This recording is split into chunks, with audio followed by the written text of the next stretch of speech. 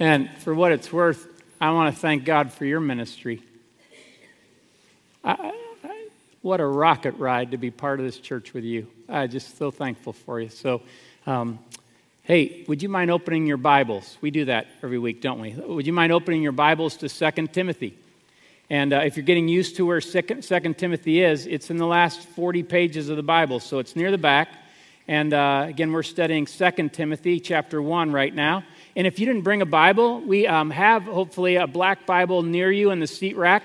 You can pull it out. I think it says NIV on the end, and you just pull it out and turn to page 832, and that should get you there to the place that we're going to look at today. And as you're turning there, let me just remind you of where we've been the last couple weeks.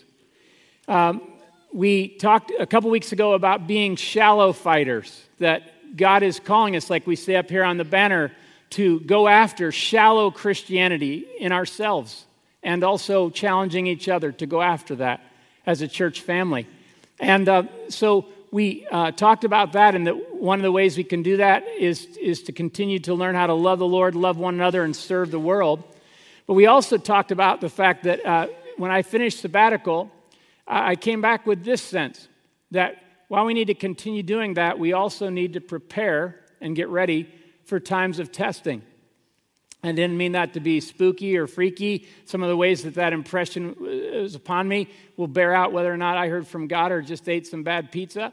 But one of the things is that we do know that this is a different time, that the covering that maybe has been there before is starting to come off, and just the way that people perceive Christianity is becoming different in our country. And so we need to get ready.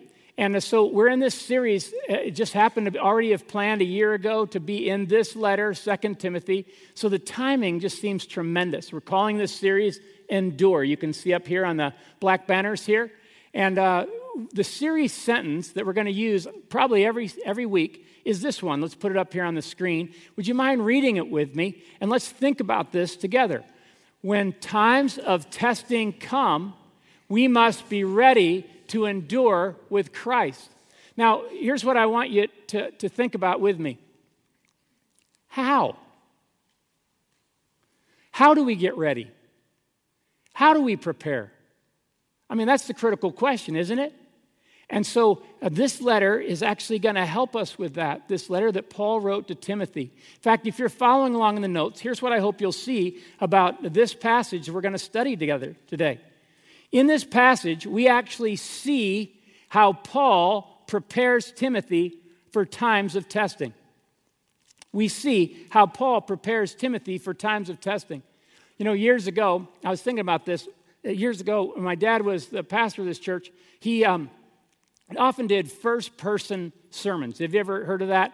That's where someone talks like they're the person. And so my dad had this way of doing it that was kind of fun. He would say, this morning we've made special arrangements with heaven to have so-and-so come and speak to us. And so I'd like to introduce them to you now. And he would name the person. And then he would turn around, take off his glasses, sometimes put this headpiece on. And then he'd say, thank you, Pastor Gary. Thank you so much. And then that person would basically give their story or explain the scripture in a kind of creative way. And I was thinking this morning, not about doing a first-person sermon, but what if we were able to ask Paul, God taught you so much. What if you could come today and show us what he taught you? What would you tell us? If we're trying to get ready for times of testing, what would it look like? I mean, can you spell it out in the most practical ways? And I think Paul would say, I could do that. And in this passage, I think he does. And here's one of the things I want to tell you. What I'm going to point out today in this passage isn't that new. I'm not going to talk to you about something you've never thought about before. I'm going to talk to you about something that, in many cases, many of you are already doing this. And I just want to tell you, I think it gives God great joy. You are, but sometimes we just need to do it with fresh intentionality. Amen? And so I want to talk about that. But as we talk about that, I want to make sure that I'm honest with you about something, and that is this. Sometimes when I'm speaking, I know that you have conversations with me or God or someone else while you're listening to a message. I do that, right? You think and your questions come out. So some of you are here and you're thinking to yourself, well, of course, Paul could do that. Paul was a super Christian. I mean, makes sense. You know, he figured everything out. He was just an incredible person. Do you realize that Paul wasn't an incredible Christian at one point? God got a hold of him and taught him something. This letter is written 30 years, we just talked about 30 years after Paul met Jesus. And for 30 years, Paul has been a Christian leader. But he wasn't always like that. So before we go any further, I want to share just a little. We shared some background last week. I want to share a little more background this week. After the last service, someone said to me, that was really helpful to understand who wrote this letter and who he was writing to and the context. And we saw last week that he's writing this letter from prison. Now, Paul had been in prison several times, but one of the times he is actually under house arrest.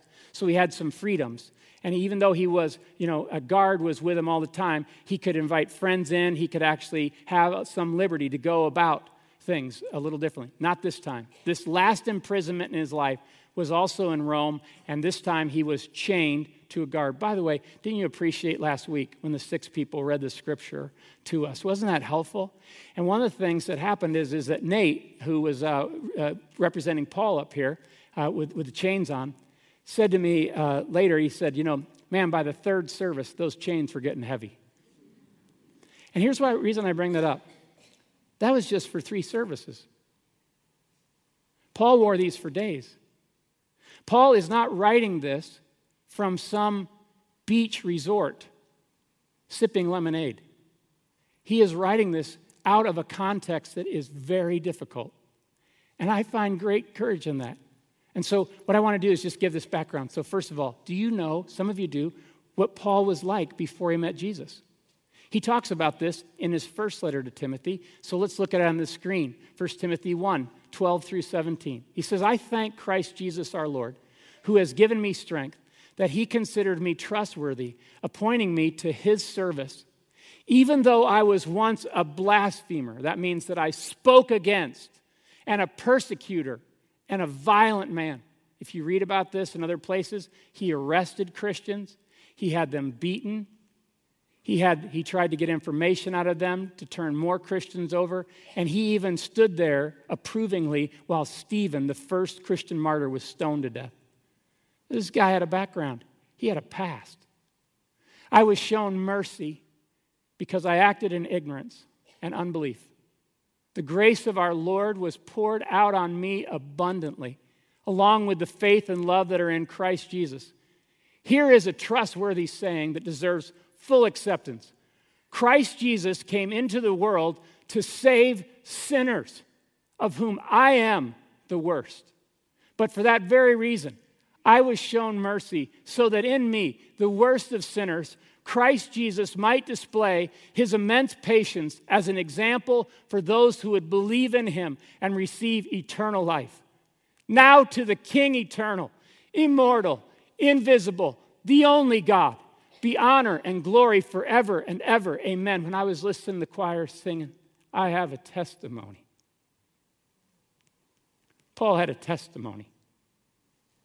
And we have a testimony not because of who we are, but because of the grace of Jesus Christ and his work in our lives that is so undeserved and so abundant and so good. We have a testimony we can share with other people and say, I needed Jesus too, and he met me. And that's why I praise him. Now to him be all the praise, all the credit. So Paul had this testimony.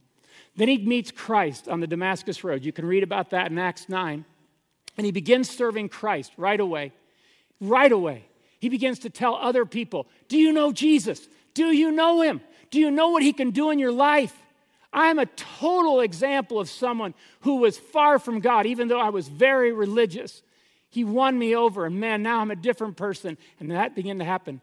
And what happened over the next 30 years, though, is that in order to go on these mission trips to start churches and bring Jesus to places that had never been before, he paid a price.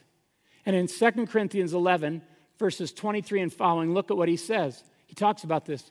5 times I received from the Jewish leaders the 40 lashes minus 1. 3 times I was beaten with rods. Once I was pelted with stones. 3 times I was shipwrecked. I spent a night and a day in the open sea. I can hear Jaws music playing in the background. I have been constantly on the move. I have been in danger from rivers, in danger from bandits, in danger from my fellow Jews, in danger from Gentiles, non-Jews, in danger in the city, in danger in the country, in danger at sea, and in danger from false believers. I have labored and toiled and have often gone without sleep. I have known hunger and thirst and have often gone without food. I have been cold and naked. Besides everything else, I face the daily pressure of my concern for all the churches God's allowed me to plant. Wow. This guy has been through it. When we talk about times of testing, it may still be theory for us. It was real life for Paul. So Paul talks about this, and now he writes this letter to Timothy. But how did he meet Timothy? Do you know the background on that? Timothy actually grew up in a town called Lystra. And we're told in the book of Acts that Paul made at least 3, maybe 4 missionary journeys. On the very first missionary journey, when he left Antioch to go out to these places, he came to these different places. Now think about this, friends. Jesus had never been heard of before in these places. And he was not always well received. So Paul, in Acts 14, we read about this first trip that he makes through this region. It says, then some Jews. I want to make sure I clarify this, friends. When the scripture refers to that, it's not saying all Jews. It's saying some Jewish people that were antagonistic to the Christian faith. Okay? Some Jewish leaders. Then some Jews came from Antioch and Iconium and won the crowd over. Now this next phrase won't take long to read, but I bet it took a while to happen. They stoned Paul. They stoned him and dragged him outside the city. Remember when he said, I was pelted with rocks, I was pelted with stones? Thinking he was dead. Did they do a pretty good job? They thought he was dead. But after the disciples had gathered around him, this sentence I can never read without thinking about this guy. He got up and went back into the city. Paul, what are you doing? The next day, he and Barnabas left for Derbe. They preached the gospel in that city and won a large number of disciples. Then they returned to Lystra, Iconium, and Antioch, strengthening the disciples and encouraging them to, let's read this last phrase, remain true to the faith. So they said this, we must go through many hardships to enter the kingdom of God, they said. Paul and Barnabas appointed elders for them in each church, and with prayer and fasting committed them to the Lord in whom they had put their trust. Wow. Now, I don't know exactly if Timothy witnessed that stoning. In a town that size, that was probably a pretty big deal. So probably most people in that town witnessed it. They're probably going, whoa, remind me not to follow that Jesus guy. Or if I'm going to follow him, remind me to be serious about it. And what happened is that Timothy, somewhere along the line, met Jesus. Most scholars believe he's around 20 years old or late teens when that happened. And then for the next 15 years, he travels with Paul. We'll talk about that in Acts 16. Just a couple more verses here. Look at these. Acts 16, 1 and 2. Paul came to Derbe and then to Lystra. This is the second time he's come back there, where a disciple named Timothy lived, whose mother was Jewish and a believer, but whose father was Greek. The believers at Lystra and Iconium spoke well of him, Timothy. So here was a believer, and he began to travel with Paul, and they went through all kinds of experiences together. Now Paul writes this letter with just a few weeks or a few months of his life left. Most scholars believe that within a few weeks or a few months after writing this, he would be beheaded at the same time that Peter would be crucified. Because Paul was a Roman citizen, he was not crucified. He was beheaded. And when that happened, he wrote this letter right before it happened as his last will and testament to build in and hand the baton to his younger associate, 15 years younger, Timothy. And this letter is all about that. Now, what a background. And here's what I want you to see if you're following along in the notes, is that Paul shares what's crossing the ticker of his heart and mind. Paul shares what's crossing the ticker of his heart and mind. I often use that phrase, where we talk about the fact that how does God speak to us today?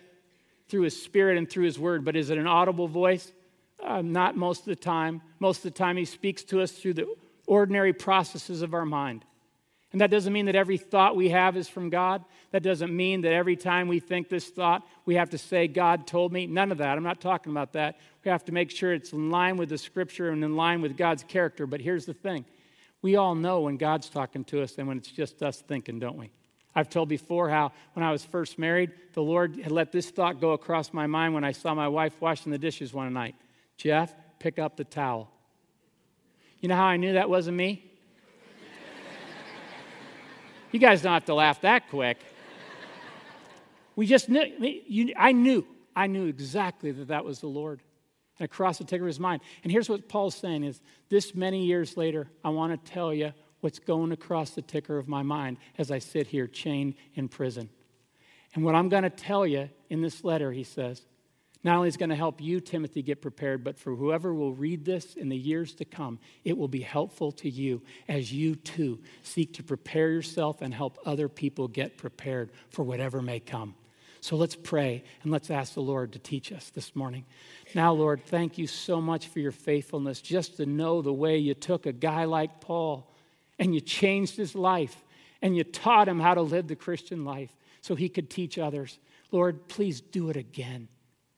Thank you that you can teach us, no matter how far we've been from you, whether we've had a Christian background or not. Thank you that you can bring us along. And we pray that for your name's sake, you would glorify yourself today and teach us from your word.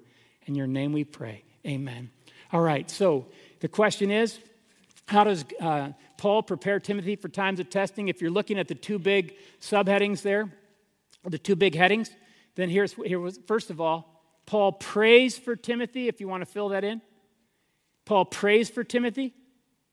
And the second heading there, Paul reminds Timothy. Paul prays for Timothy, and Paul reminds Timothy. We see how Paul prays for Timothy in verses 3 through 5 of chapter 1. And we see how Paul reminds Timothy in verses 6 and 7. Now, I'm going to start reading verses 3 through 5, but later I want you to be ready to read aloud with me off the notes from the gray boxes there so we can all read from the same translation, verse 6 and 7. Are you ready to go? First of all, here's what we see.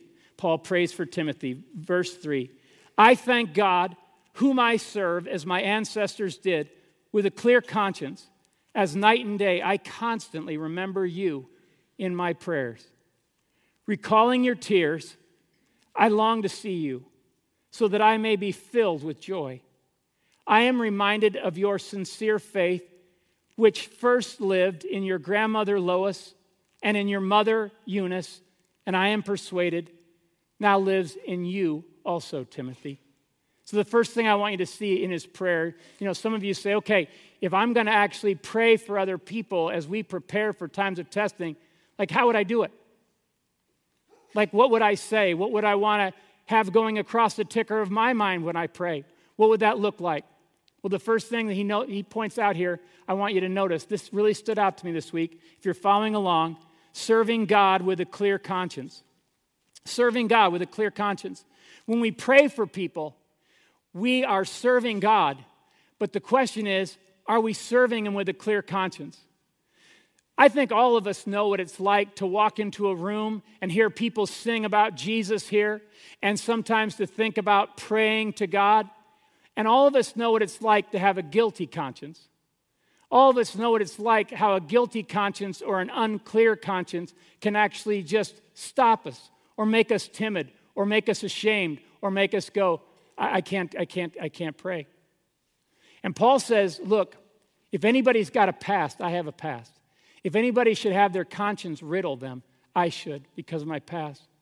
But in Jesus Christ, I discovered that Jesus paid for every sin of mine.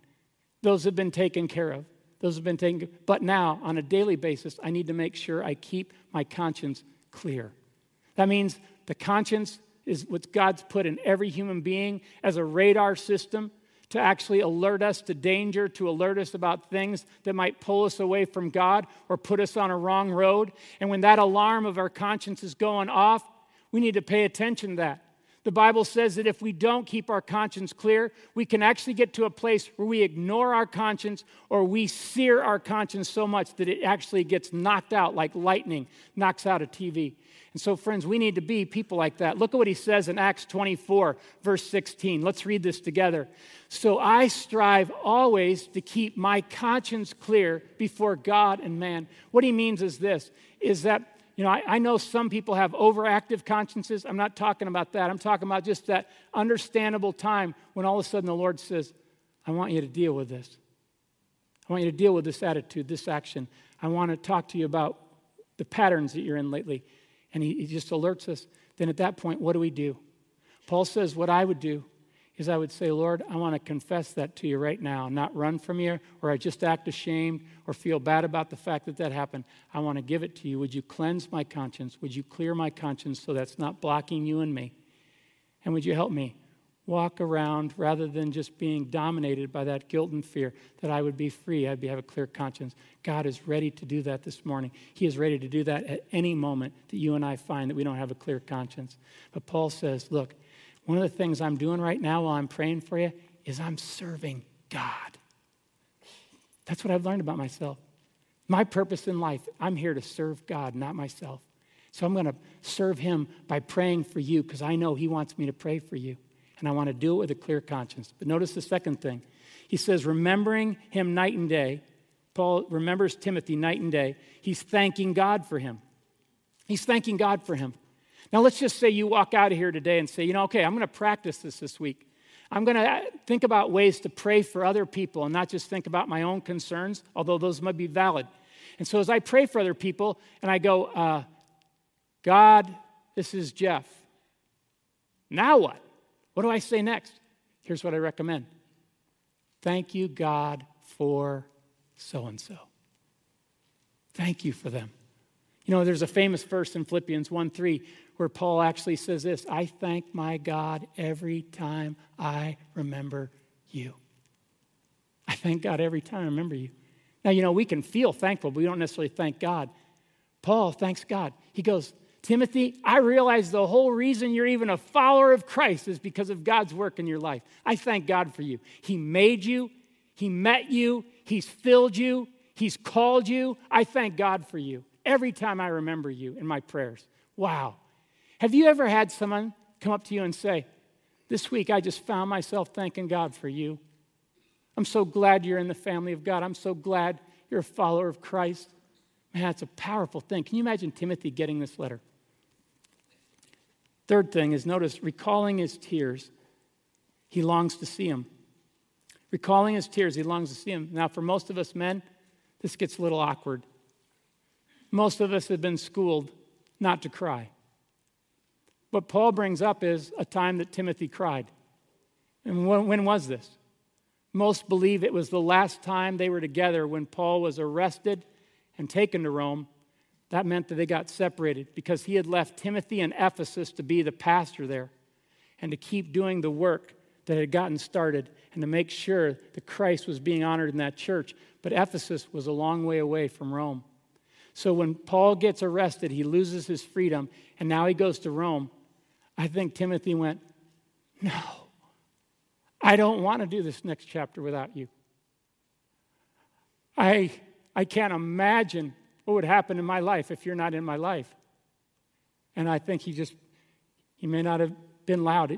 Tears started running down his face. And Paul says, right now while I'm praying for you, I remember that last time we were together. And I can still picture that. And I just want you to know it's mutual. I long to see you. You are a blessing in my life. I am so filled with gratitude every time I think of you, Timothy. I miss you. And I've listed out to the right in chapter 4, verses 9 and 21, he's going to say twice before this letter is over, do everything in your power to come be with me. Do everything you can. I hope you can come before winter. Come soon. Please. I need you. Wow. Sometimes when we pray for people, we can actually find ourselves missing them or actually appreciating them and thinking of their impact on our life. The last thing is he's reminded of his living and sincere faith in Jesus. As Paul prays, across the ticker of his mind, God allows him to remember how Timothy came to know Christ.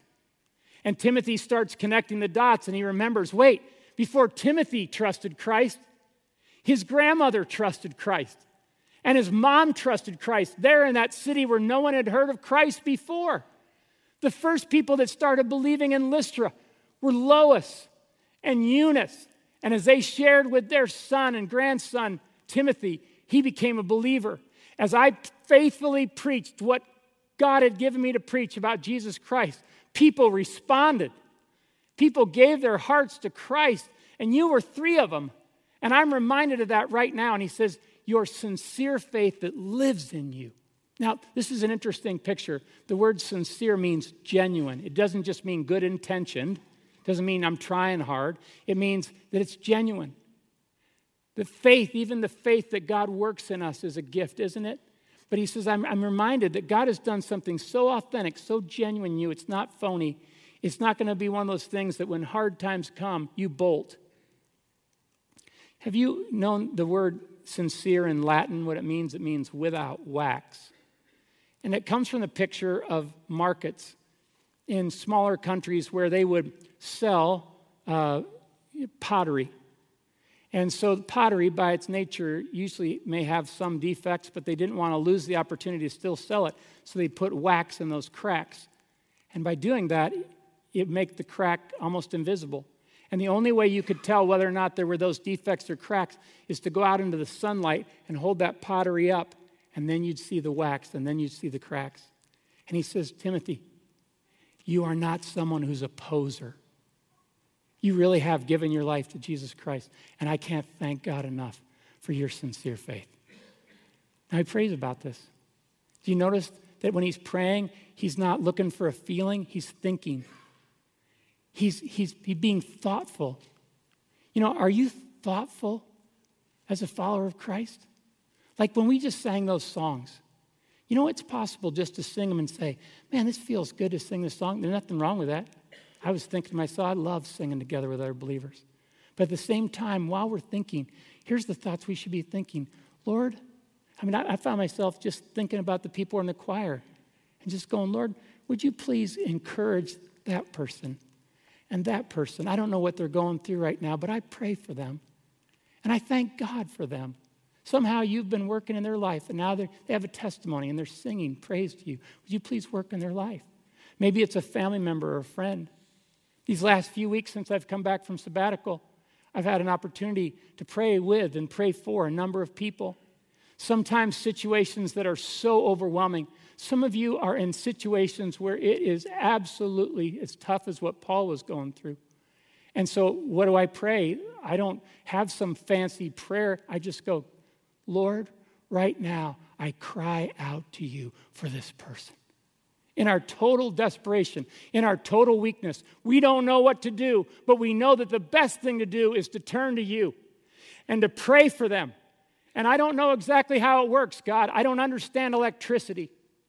But somehow you had taught Paul that as he would pray for Timothy, you would take that prayer from Timothy's heart and lips, and you would take it from Paul's heart and lips, and you would take it to Timothy's situation in his life, and you would activate something. You would do something in that prayer. And Paul prayed for people because he knew that was one of the most valuable ways to serve God. And when you and I become Christians, you know what the biggest change is? Is not only does he turn us outward where now we see Jesus and how great he is, but also he turns us outward so we care about other people and not just ourselves. Paul is in this prison, and he should be feeling sorry for himself. He should be dealing just with his situation. Wouldn't you say that's demanding enough? But all his life, he had learned to say, no. No, he did this. He gave me a testimony, not just for myself, but for other people. How can I pray for you? How can I strengthen you? How can I encourage you? And he prayed for Timothy. And I bet when Timothy got this letter, and I bet in the months that followed when he remembered how Paul had been beheaded, he remembered those prayers. And he said, God, thank you for people that have prayed for me. It's where I am today in large part. Now help me be the generation that prays for the next generation. Praise God. I am only standing here, friends. That was a little awkward for me, those 30 years. Because I told you a few weeks ago, I almost quit several times. But so many of you have prayed for me. And I don't think until heaven will know how important that is. But I want to do it now. And I want to serve the Lord that way. Do you? He can use you. You may say, I'm a terrible prayer. It's not your words as much as your heart. And he knows your heart. And so pray your heart to him and pray for other people. What if we became a church that even more than we already do became this? Can you imagine the powerhouse of a church God can make us if we'll obey him? The second thing he does is Paul reminds Timothy. Paul reminds Timothy. And I want to ask you in just a moment to read verse 6 and 7, but I want to ask you something. What I just talked to you about, had you ever heard anybody say pray for somebody else before? That wasn't new information, was it? But I had someone come up to me after the last service and said, I needed that reminder because I've stopped praying for my wayward kids. I've lost heart. They're so hardened, and my prayers seem so ineffective. Thank you for reminding me to keep praying. Even though I don't understand what's going on, and even though I may not be able to see it, I'm going to keep doing that. And those reminders. I love this quote. The world does not need to be informed so much as it needs to be reminded. And the truth is think about this. If we don't remember something, it can't help us.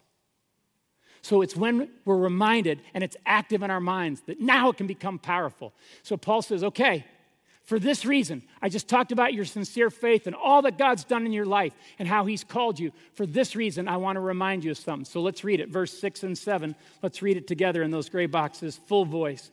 For this reason, I remind you to fan into flame the gift of God, which is in you through the laying on of my hands. Next verse. For the Spirit God gave us does not make us timid, but gives us power, love, and self-discipline. Okay, Timothy, I'm passing the baton to you, yes.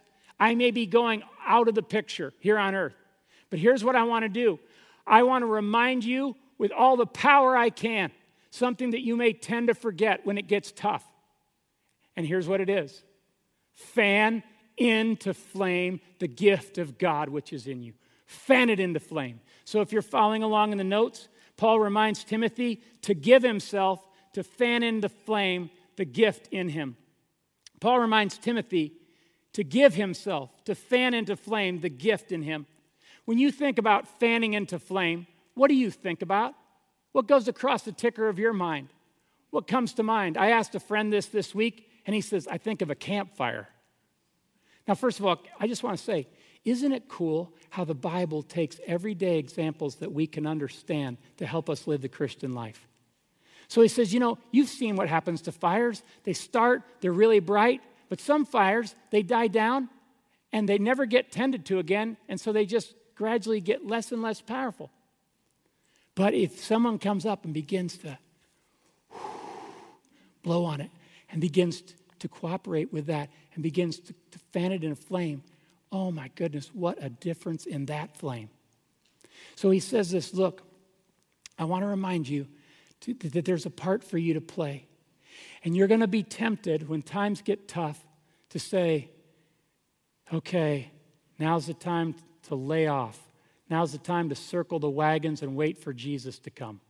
He says, don't do that. Don't cycle back. One of the most important things my parents taught me in life was this, that whatever you do, give yourself wholeheartedly to it.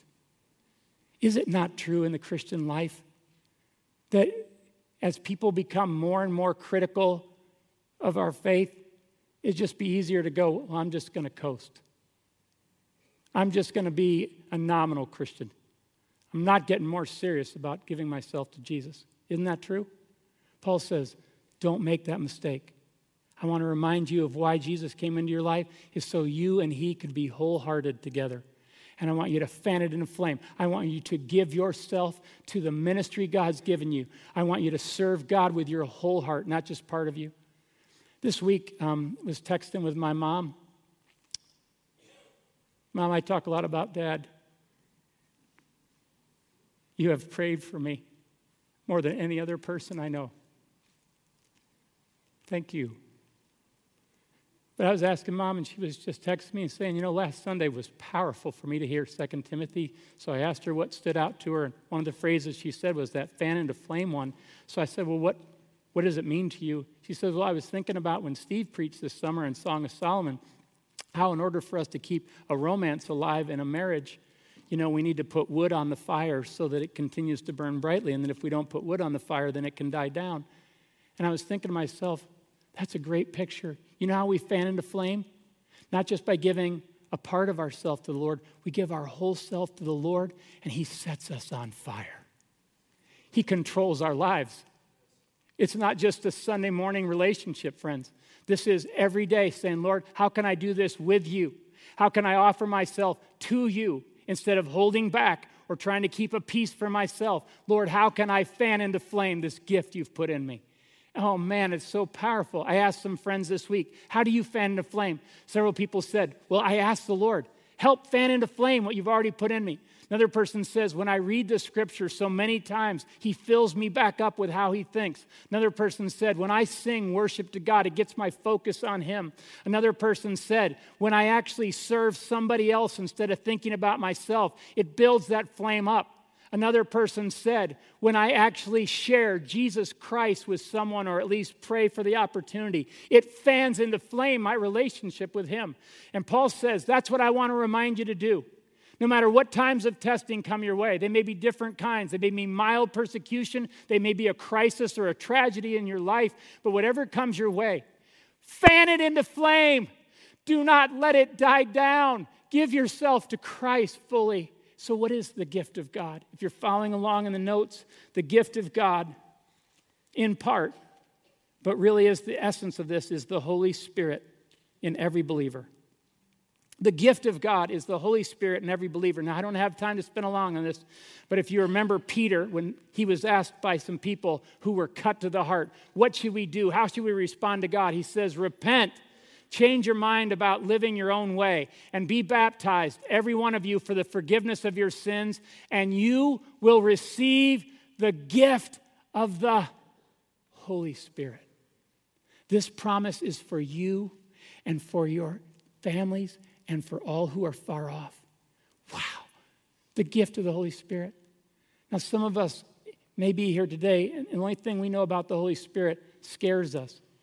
But Jesus, when He was getting ready to go to the cross, said, I want you to know the Father and I are going to send you the best possible gift we could ever send you. And that is the third person of the Trinity, God the Holy Spirit. Don't be afraid of Him. He's just like me. In fact, He's sometimes called the Spirit of Jesus Christ. And so the Holy Spirit has been given. He now dwells in every believer. When you trusted Christ, when you were born again, the Holy Spirit came to live inside you. And Paul says, well, then what's this idea of, through the laying on of my hands? Again, throughout the scriptures, we see that sometimes God used the leaders to commission people for a specific gift. Timothy had the gift of being a pastor. And so in many ways, what he's saying is, it's not just the gift of the Holy Spirit that's in you, it's also the gift of the Holy Spirit that He brought with Him. I want you to fan into flame both your relationship with Him and what He's gifted you to do. This morning as I walked in, I thought about all of us that were going to be part of this service, that were going to be in some way, hopefully influencing what you thought about Jesus. So I said to the choir, the praise team, those with the board, I said, what if this morning we just freshly give the abilities and gifts God's given us to sing, praise, teach, whatever. Let's freshly offer them to Him so that we fan those into flame. They might help other people and not just glorify ourselves. It's an incredible way to live, and you can do that. What if you woke up each morning and said, this morning, God, help me not to just drift through the day. Help me, Lord, to be on fire with you, to serve whoever you ask me to serve. So he goes on and says, look, the reason I want to remind you this is because the Holy Spirit that God's given will never give you the spirit of fear or of timidity. What's the natural thing for any of us to feel when times of testing come? To be afraid, right? And I don't think there's anything abnormal or unnatural about being afraid. I think that's a proper reaction when we read some of these things, right? But if we stay afraid, if we're dominated by fear, that is not from the Holy Spirit. And what he wants to do is he wants to give us a different ability to live in the circumstances than we would in our own power. So the Bible says he already has given us what we need. The question is, will we fan it into flame and live and cooperate with him? So look what it says. His Spirit gives power, first power to serve. He says, but his Spirit has not given us the spirit to be timid, but power. Now, what's power mean? You know, we've all seen power misused. But that's not the kind of power the Holy Spirit gives. The power the Holy Spirit gives is power for service, D.L. Moody said. I love the fact that we can do things in our own power or we can do things in the Holy Spirit's power. And I don't know if you're learning about this. I'm learning as much as I can about this. Years ago, I had to interview a pastor who was much older than me and had a lot more experience than me. And I'll never forget what he said. I said, what have you learned? He said, well, the first 10 years I was a pastor, I would call myself a Christian hotshot. I tried to impress everybody in my own energy, my human energy. And he said, the truth is I was more shot than hot. And the truth is, you and I will be more shot than hot if we try and operate outside of the Holy Spirit's power. So he wants us to be ready to serve. He also, Jesus said, when the Holy Spirit comes upon you, you shall be my witnesses. You'll point to other people. You'll serve other people. That's what happens when his power works in us. And the second thing is love. Love to build others up. Love to build others up. You know what Jesus said about the last days? He said, in the last days, the love of many will grow cold because of the increase of wickedness. Anybody relate to that? It gets scary to love people, doesn't it? He's even going to give us power to love our enemies. That's love of another kind, friends. And when you see that working in someone else's life, you can always trace it back to the work of the Holy Spirit. The third thing is self-discipline. Some of you memorize this verse this way. For God has not given us a spirit of fear, but of power, love, and a sound mind. This idea of self-discipline or sound mind is this.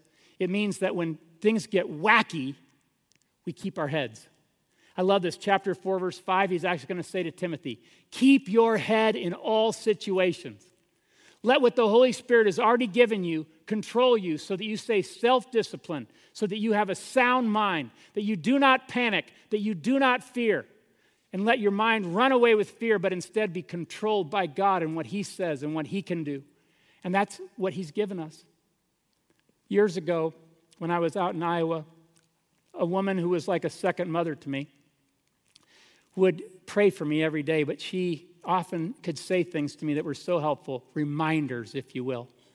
And one of the most powerful reminders, she's in heaven now, but one of the most powerful reminders she said to me in those days was this, Jeff, don't forget where your power comes from. Why did she say that to me? Because when I forget where my power comes from, it's so different. And she knew my tendency to become proud or self-reliant or caught up and distracted by so many things. I needed that reminder. It was humble and loving. And maybe you do too. One of the reasons we gather on Sunday mornings is to remind each other what we forget. To remind ourselves what God says in a world that says it's not true. So we need that, don't we? So as we close, to prepare for times of testing, here's just one idea this week that you could consider. Here's the prayer. Lord, show me who I can pray for and lovingly remind. When I've thought about praying for people and I've tried to be led by the Lord and serve his purposes instead of just serve my own, I've often asked two questions. Lord, who do you want me to pray for today? And how should I pray so that it's in line with what you're already doing or want to do in their life? And they may be a non-Christian or they may be a Christian. But Lord, who do you want me to pray for and how do you want me to pray? So up here on the screen, you'll see this prayer.